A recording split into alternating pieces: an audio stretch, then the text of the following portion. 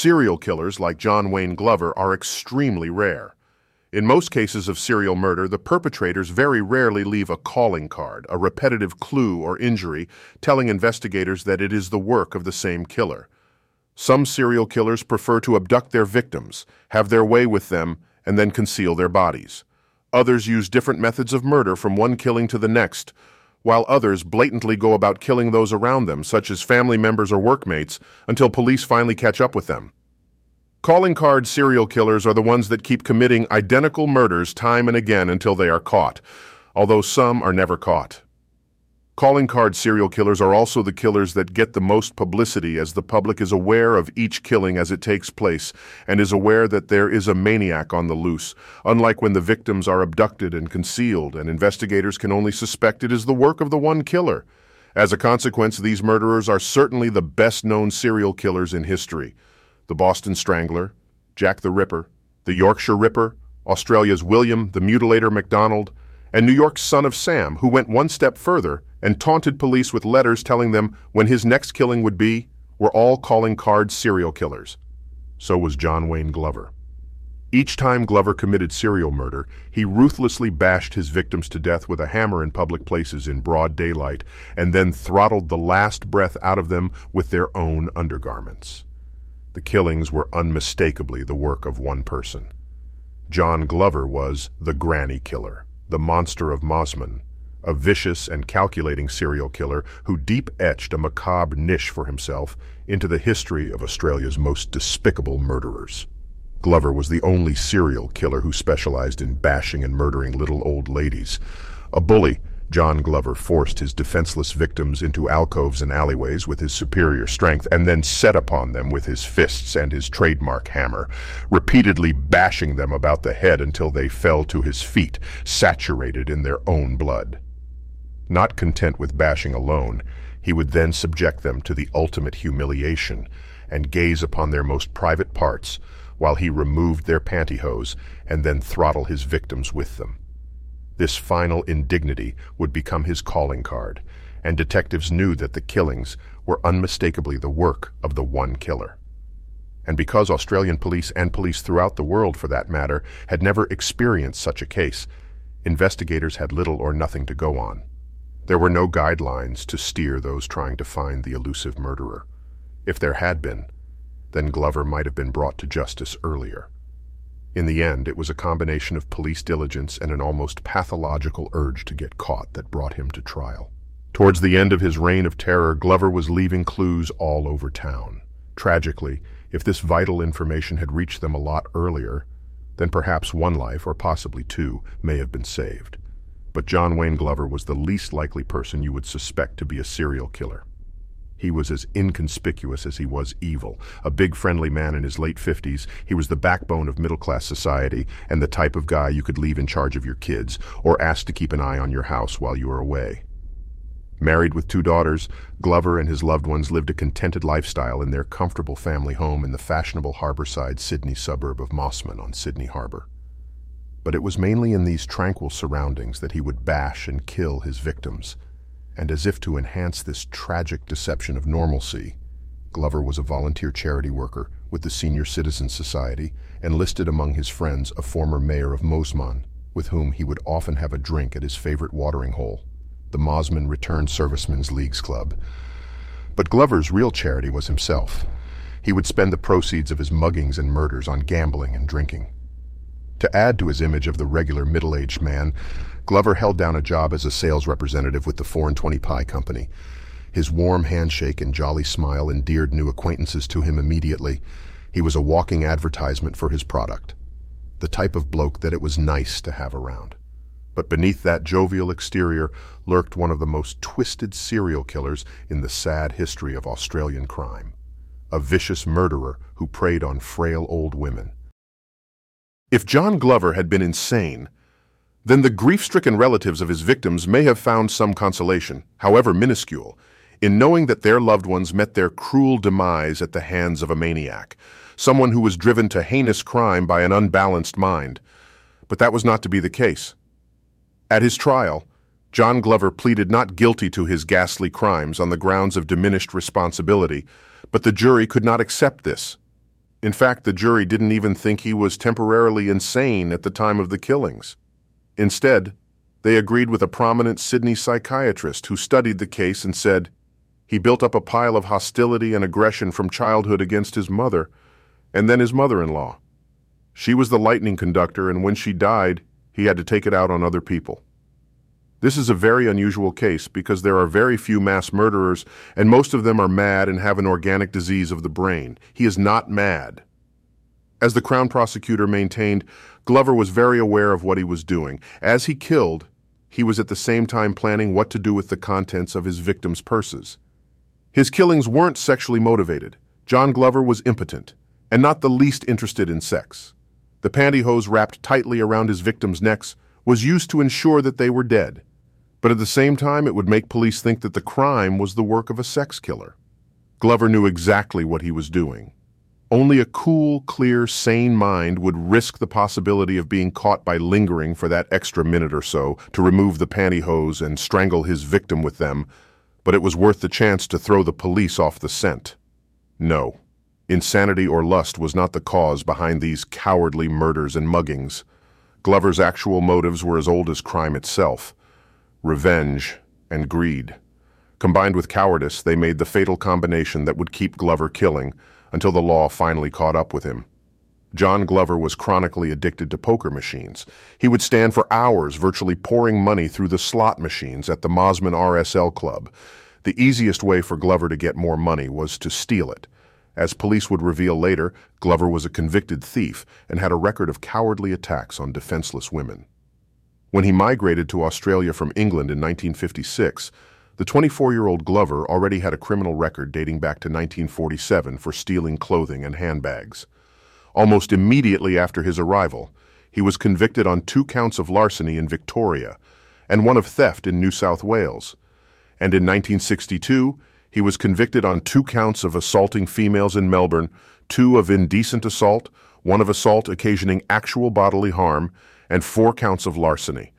Incredibly, he got off with 3 years probation. As in the later murders and assaults, the Victorian attacks were extremely savage and violent, and on each occasion, articles of clothing had been forcibly removed. Fortunately, Glover had been disturbed before the assaults could develop into rape or murder. Otherwise, his killing spree may have started earlier. On each occasion, the Melbourne victims were violently and repeatedly bashed about the head and body. They were forced to the ground as the attacker frantically ripped off their clothes before their screams alerted local residents, who rang the police and came to their aid. Those first on the scene were amazed at the ferocity of the attacks. The second victim, a 25-year-old woman walking home from a meeting at 10:30 at night, was found on the front lawn of a home. Dazed and in shock, she told the police that the man had followed her down the dark suburban street and chased her when she tried to run away. She screamed as he knocked her to the ground unconscious. She awoke on the lawn to find herself bleeding profusely and with her undergarments in a state of disarray. The attacker had fled when her screams aroused the neighborhood. Residents reported seeing a young man running into a nearby yard, and prompt police action saw the apprehension of 29-year-old Glover, then a television rigger with the Australian Broadcasting Commission, and living in the quiet, tree-lined Melbourne suburb of Camberwell. Glover said that he had fought with his girlfriend and was emotionally strung out. He was charged and after spending the night in jail was released on bail the following morning.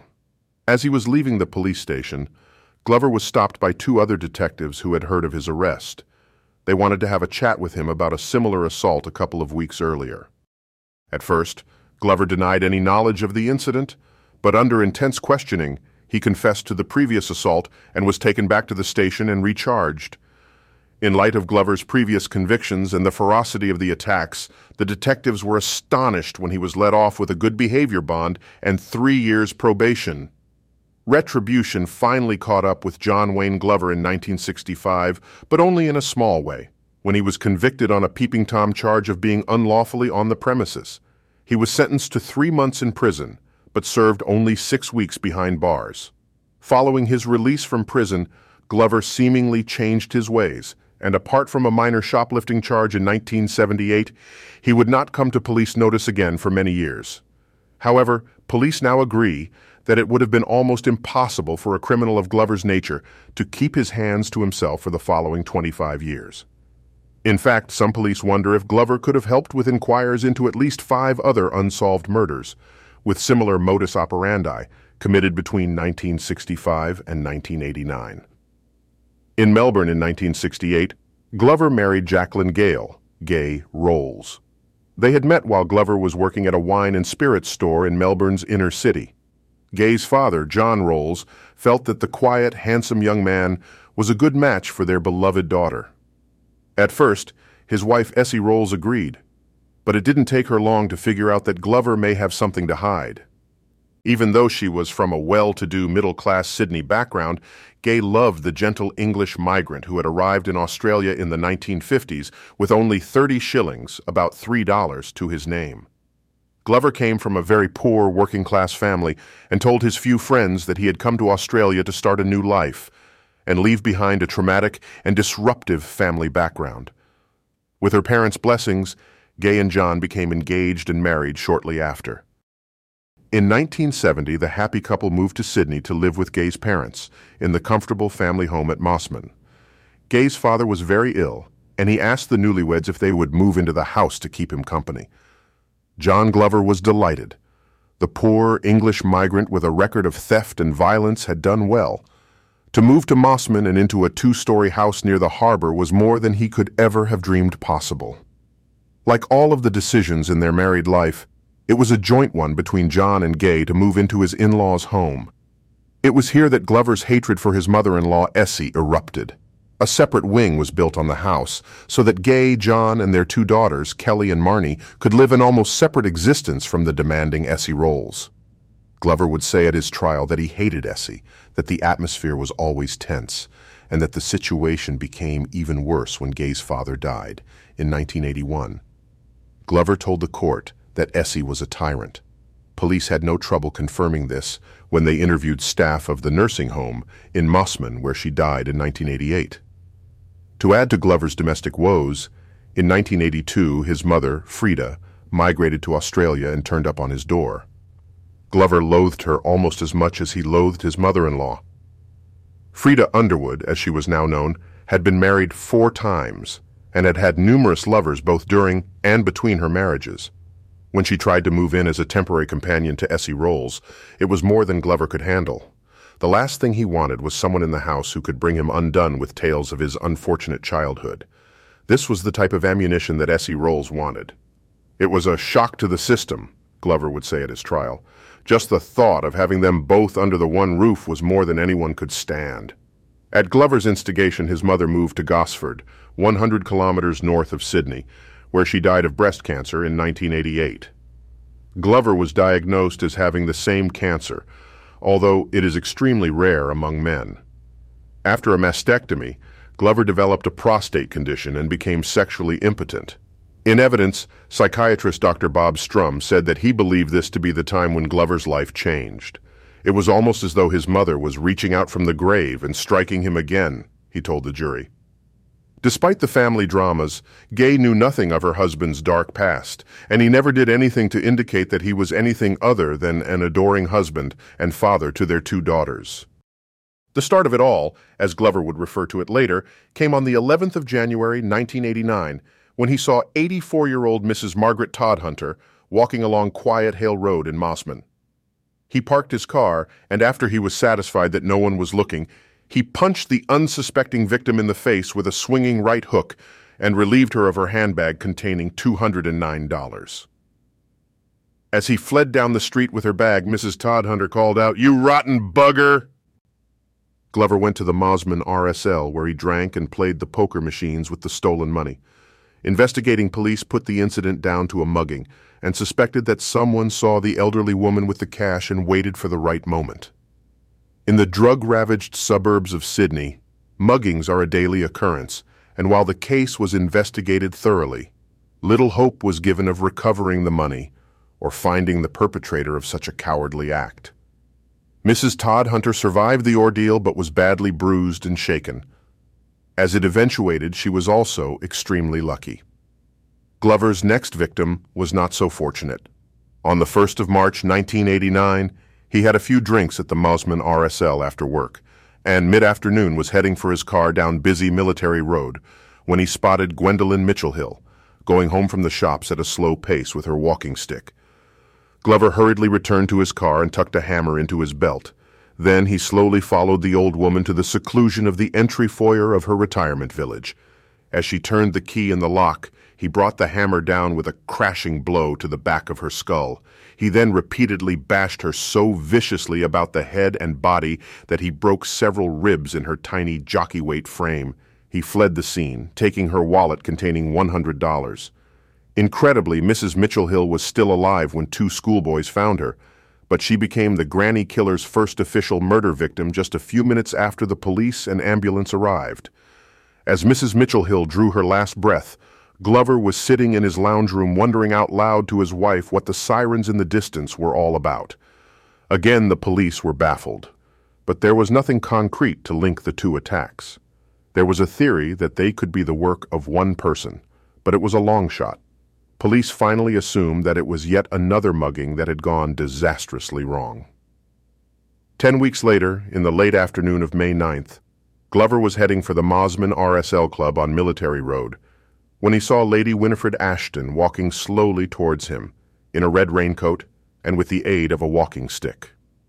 Lady Ashton had been playing bingo at the RSL and was heading toward her home on nearby Raglan Street. Glover pulled on a pair of gloves and followed her into the foyer of her apartment building, where he attacked her with his hammer and threw her to the ground in the rubbish bin alcove. Although suffering from lymph cancer, the tiny and frail Lady Ashton put up an incredible struggle, and Glover later confessed, "At one stage she almost had me, until I fell on top of her and repeatedly bashed her head against the concrete." Lady Winifreda Ashton was 84 years old. Lady Ashton was unconscious as John Glover removed her pantyhose and strangled her with them.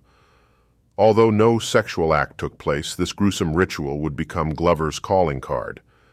And then, as if in respect for the dead woman, Glover laid her walking stick and shoes at her feet before he headed off with her purse, which contained $100.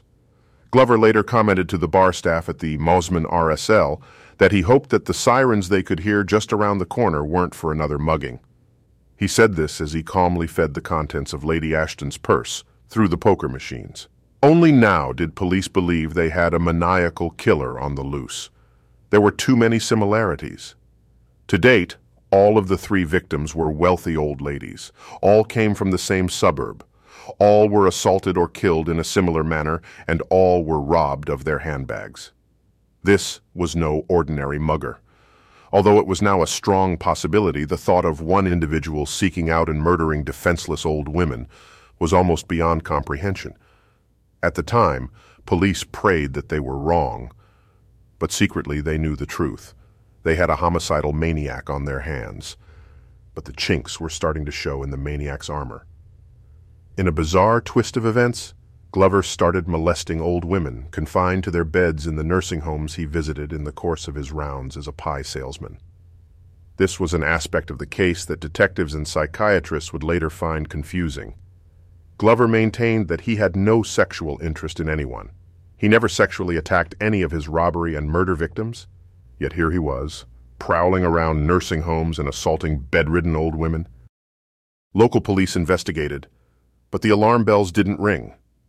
The molestations were not connected to the murders at the time, though at a later date, the incidents would play an important part in identifying Glover. On his nursing home rounds, Glover first molested 77-year-old Mrs. Marjorie Mosley on June 6, 1989, at the Wesley Gardens retirement home in Belrose, which is quite a distance from Mosman. Mrs. Mosley reported the incident and said that the man put his hand under her nightie. She couldn't recall what he looked like. Then, on June 24th, Glover visited the Caroline Chisholm nursing home in nearby Lane Cove. He leisurely strolled upstairs, where he lifted the dress of an elderly woman and fondled her buttocks. Moving to the room next door, he slid his hand down the front of another woman's nightdress and stroked her breasts. The terrified woman cried out, and Glover was questioned briefly by staff but not held as he made a hurried exit. The incidents were investigated by local police but were not connected to the murders in Mosman. and it was a long time before it was thought that this information may be of any use to the Granny Killer Task Force. By the time the connection was made, there had been more attacks, more bashings, and more murders. On August 8th, 1989, Glover bashed elderly Effie Carney in a quiet street in Linfield, not far from Mossman, and stole her groceries. On October 6th, he passed himself off as a doctor and ran his hand up the dress of Phyllis McNeil, a patient at the Wybenia nursing home at Neutral Bay, the harborside suburb next, but one to Mossman. Again, he eluded capture when the blind old woman called for help. It seemed that Glover could walk in and out of hospitals as he pleased. No one suspected the pastry salesman. Not once, through that series of molestations, was he ever identified. On October 18th, Glover struck again, and this time with a ferocity that would convince police that their worst nightmare was a reality, that the attacks were the work of one man. But in what would later prove to be a cruel irony, this assault would start them looking for the wrong type of offender. In the mid-afternoon of October 18th, Glover struck up a conversation with 86-year-old Mrs. Doris Cox as she slowly made her way home along Spit Road, Mossman. He walked with her into the secluded stairwell of her retirement village, then he attacked her from behind, using his entire body weight to smash her face into a brick wall. She collapsed at his feet. After finding nothing that he wanted in her handbag, Glover left her for dead and went home. Mrs. Cox, an Alzheimer's victim, somehow survived the attack. But she was hazy about the description of her attacker, even though she saw him while he walked with her. In her understandably confused state, she thought that her attacker was a younger man and assisted the police as best as she could in preparing an identikit drawing. At last, the police believed they had a lead. To the head of the task force, Detective Inspector Mike Hagan, the new information made sense. He suspected that the killer was a local because of the close proximity of the killings and muggings. As well, police psychological profiles suggested the killer would most likely be a teenager with a grandmother fixation. And Mrs. Cox thought that she had been bashed by a young man. Mike Hagan now concentrated the task force energies in search of a young local who may be acting strangely or had any possible relationship or connection to the victims. Tragically, this theory was only right to the extent it suggested the killer was a local.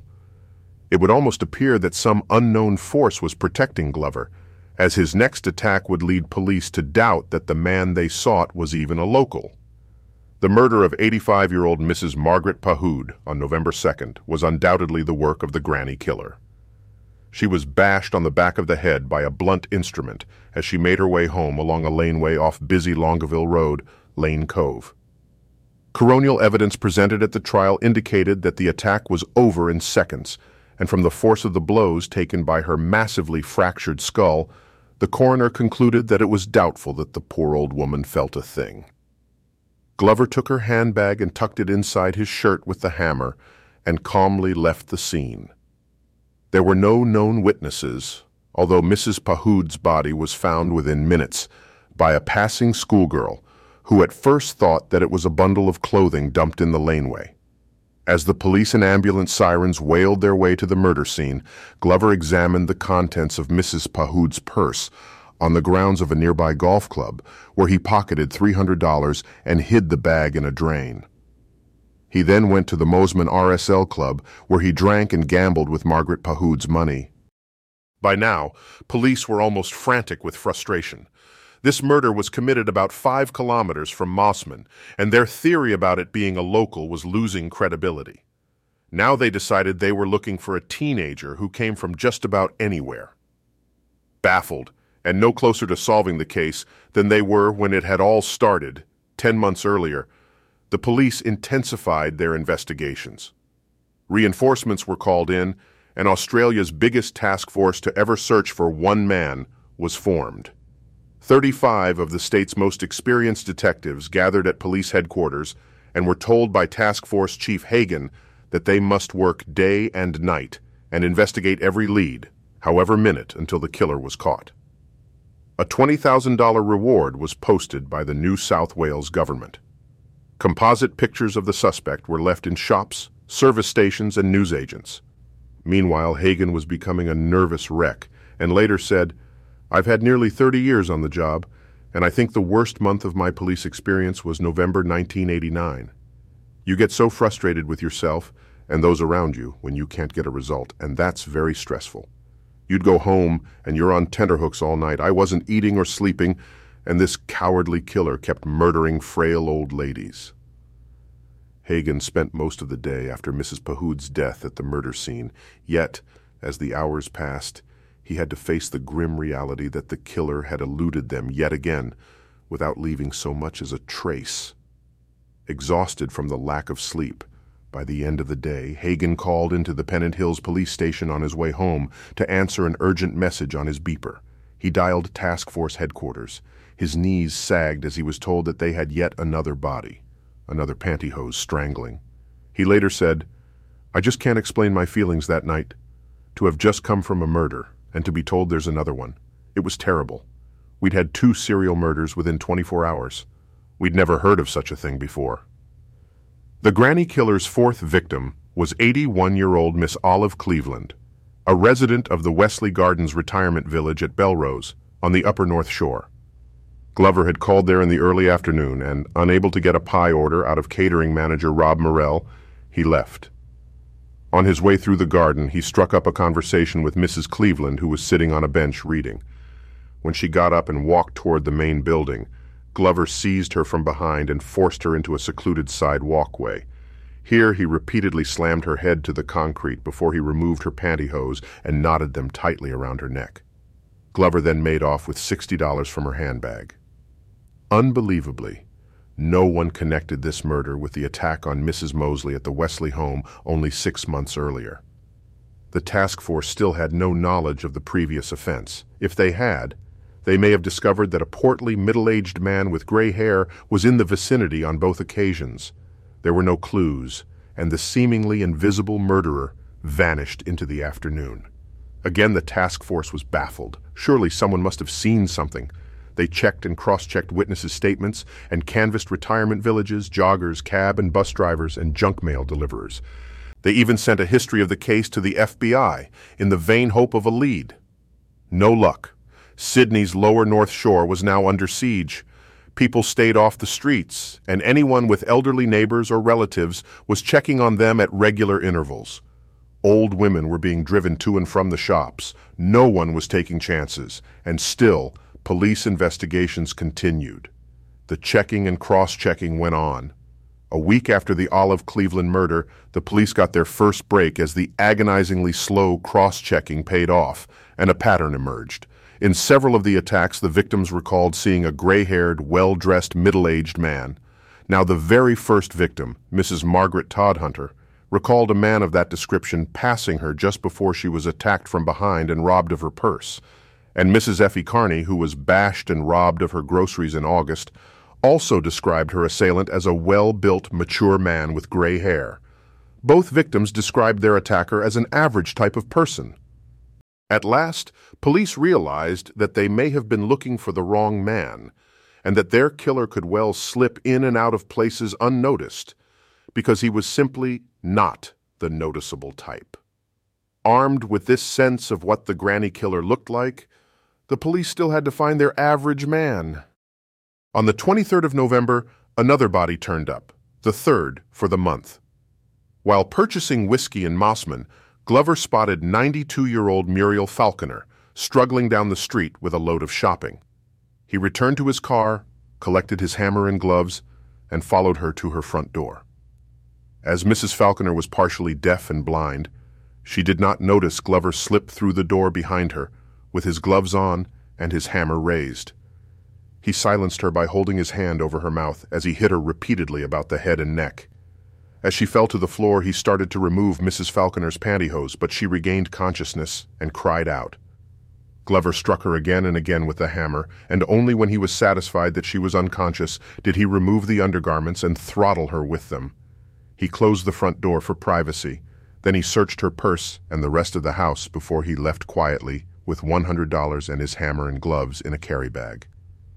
It wasn't until the following afternoon, when a neighbor dropped by, that the body was discovered. Although the murder scene was chaotic, this was the first real chance the police had to obtain clues. This crime had been committed indoors and nothing had been disturbed since. they found a perfect footprint in blood on the carpet, their first solid clue since the investigation had begun. However, Hagen still needed to get lucky to apprehend this person, who seemed to be able to come and go as he pleased, without appearing in any way out of place. The break came on January 11th, 1990, when Glover slipped up badly, but it was a further 3 weeks before the incident reached the ears of the task force. On that January day, Glover called the Greenwich Hospital for an appointment with its administrator, Mr. Reg Cadman.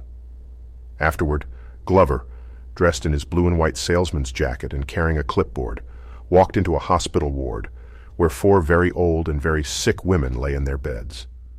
He approached Mrs. Daisy Roberts, who was suffering from advanced cancer, asking if she was losing any body heat, then pulled up her nightie and began to prod her in an indecent manner. Mrs. Roberts became alarmed and rang the buzzer beside her bed. A sister at the hospital, Pauline Davis, answered the call and found Glover in the ward. "Who the hell are you?" she called out when Glover ran from the ward. She chased him and took down the registration number of his car as he hurriedly drove off. Sister Davis called the police, and later that day, 2 young, uniformed policewomen from the local Chatswood police station arrived to investigate. The hospital staff was able to identify and name Glover, as he was well known and popular from previous visits on his pastry round. When the police returned a week later with a photo of John Glover, Sister Davis positively identified him, and Mrs. Roberts said that it looked most like him. At last, a breakthrough. But for some unaccountable reason, another 3 weeks were to pass before anyone reported the incident to the Granny Killer Task Force. Detectives from Chatswood Police Station confirmed Glover's name with his employers, rang him at home, and asked him to drop in for a chat about the assault at 5 p.m. the following day. When Glover hadn't turned up by 6 p.m., police called his home, where his wife told them that he had attempted to take his life and was in Royal North Shore Hospital. Police went to the hospital, but Glover was too sick to be interviewed. Staff handed police a last note that included the words, "No more grannies, grannies." And still, it didn't register to the constables that the middle-aged, portly man with the gray hair, who was recovering in the hospital after assaulting an elderly patient in a nursing home, may be able to help them with their inquiries. The police returned to interview Glover on January 18th, and, with his reluctant approval, picked up a Polaroid photo of him to show to Sister Davis and Mrs. Roberts. After the positive identification, one of the officers told Davis and Roberts, "We know who it is, we know all about him." Incredibly, another 2 weeks would pass before the note and the photo wound up on Mike Hagen's desk. As soon as he saw them, he knew he had his man, proving it was a different story. Head of the detectives in the task force, Detective Sergeant Dennis O'Toole, said, "We still had no evidence. If he had said to us, 'I don't want to talk,' we couldn't have proved any of the murders." Still, the photo matched the many descriptions of the mysterious gray-haired middle-aged man, and in his job as a sales representative, Glover could have been at any of the murder scenes. Detectives interviewed Glover. He denied anything to do with the alleged assault on the elderly woman at the nursing home. Police gave him the impression that they were satisfied and left him feeling confident that his luck still held. But John Wayne Glover was under around-the-clock surveillance, with 6 detectives assigned to follow him and find out every conceivable thing about him. Even at this stage, the police didn't have a scrap of evidence that would stand up in court, but in their minds, there was no question that Glover was their man. Hagen had to make an agonizing choice: go in now and let the Granny Killer know that they were onto him, and take the odds of not finding any solid evidence that would hold up in court, or sit tight, wait for him to stalk another old woman, and catch him in the act. Hagen opted for the latter. Sadly, it was a decision that would cost another life. The police didn't let him out of their sight, but Glover didn't put a foot wrong. He occasionally stopped to look at old women, but his behavior was exemplary. On March 19th, Glover called at the home of a lady friend, Joan Sinclair, at 10 a.m. He spruced himself up in the rear vision mirror before he was let in at the front door. Observing police had no reason to believe that it was anything other than a social visit. Besides, the killer had only ever struck in the afternoon, and only with elderly women. Still, they watched every corner of the house. At 1 p.m., there was no sign of Glover or any sign of life from the house. The police surveillance team became concerned. At 5 p.m., all was still quiet, and at 6 p.m., deciding that all was not well, they got the okay from Hagen to go in. Detective Sergeant Miles O'Toole and Detectives Paul Mager and Paul Jacob noticed the pools of blood almost as soon as they crept in the door. With guns drawn, they tiptoed from room to room, covering each other, but careful not to be caught in a crossfire should the madman leap at them with an axe or a shotgun. They saw a hammer lying in a pool of drying blood on the mat. As they peered further around the doorway, they saw a pair of woman's panties and a man's shirt covered in blood. Then a woman's body came into view. Joan Sinclair's battered head was wrapped in a bundle of blood-soaked towels. She was naked from the waist down and the pantyhose was tied around her neck. Her genitals were damaged, but Glover would later deny sexually interfering with her. It was unmistakably the work of the granny killer. But where was he? Was he waiting in ambush? Detective Mager almost breathed a sigh of relief as he found feet sticking out of the end of the bath. An unconscious, naked, gray-haired, chubby man was lying in the tub. One wrist was slashed and the air was heavy with the smell of alcohol and vomit. The relieved detectives prayed that he was still alive. Their prayers were answered. The man in the bath was John Wayne Glover, the granny killer. After he recovered in the hospital, Glover told police of the final chapter in the granny killer murders. Glover had known Joan Sinclair for some time, and they were extremely fond of each other in a platonic relationship. However, after he entered the house on March 19th, Glover got his hammer out of his briefcase and bashed Mrs. Sinclair about the head with it. Glover then removed her pantyhose and strangled her with them, and with others he found in her bedroom. This sequence of events completely baffled the police. Murdering Mrs. Sinclair was in many ways out of character with the other murders and bashings. Glover rolled Mrs. Sinclair's body over on the mat, wrapped 4 towels around her massive head wound to stem the flow of blood, and then dragged her body across the room, leaving a trail of blood. When he had done that, he ran a bath, washed down a handful of Valium with a bottle of VAT 69, slashed his left wrist, and lay in the tub to die. But he didn't die, and the police were glad of that. They felt that if his action had been successful, then there would always be speculation as to whether Glover was the right man. Glover further brushed away their concerns by confessing to everything. Nonetheless, he frustrated police and psychiatrists alike with his inability or unwillingness to set out the reasons for his acts. The question, why, was repeatedly met with the same answer. I don't know.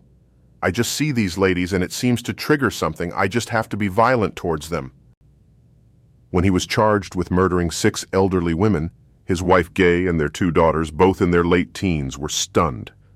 There had never been the slightest inclination that the man they loved as husband and father was the granny killer.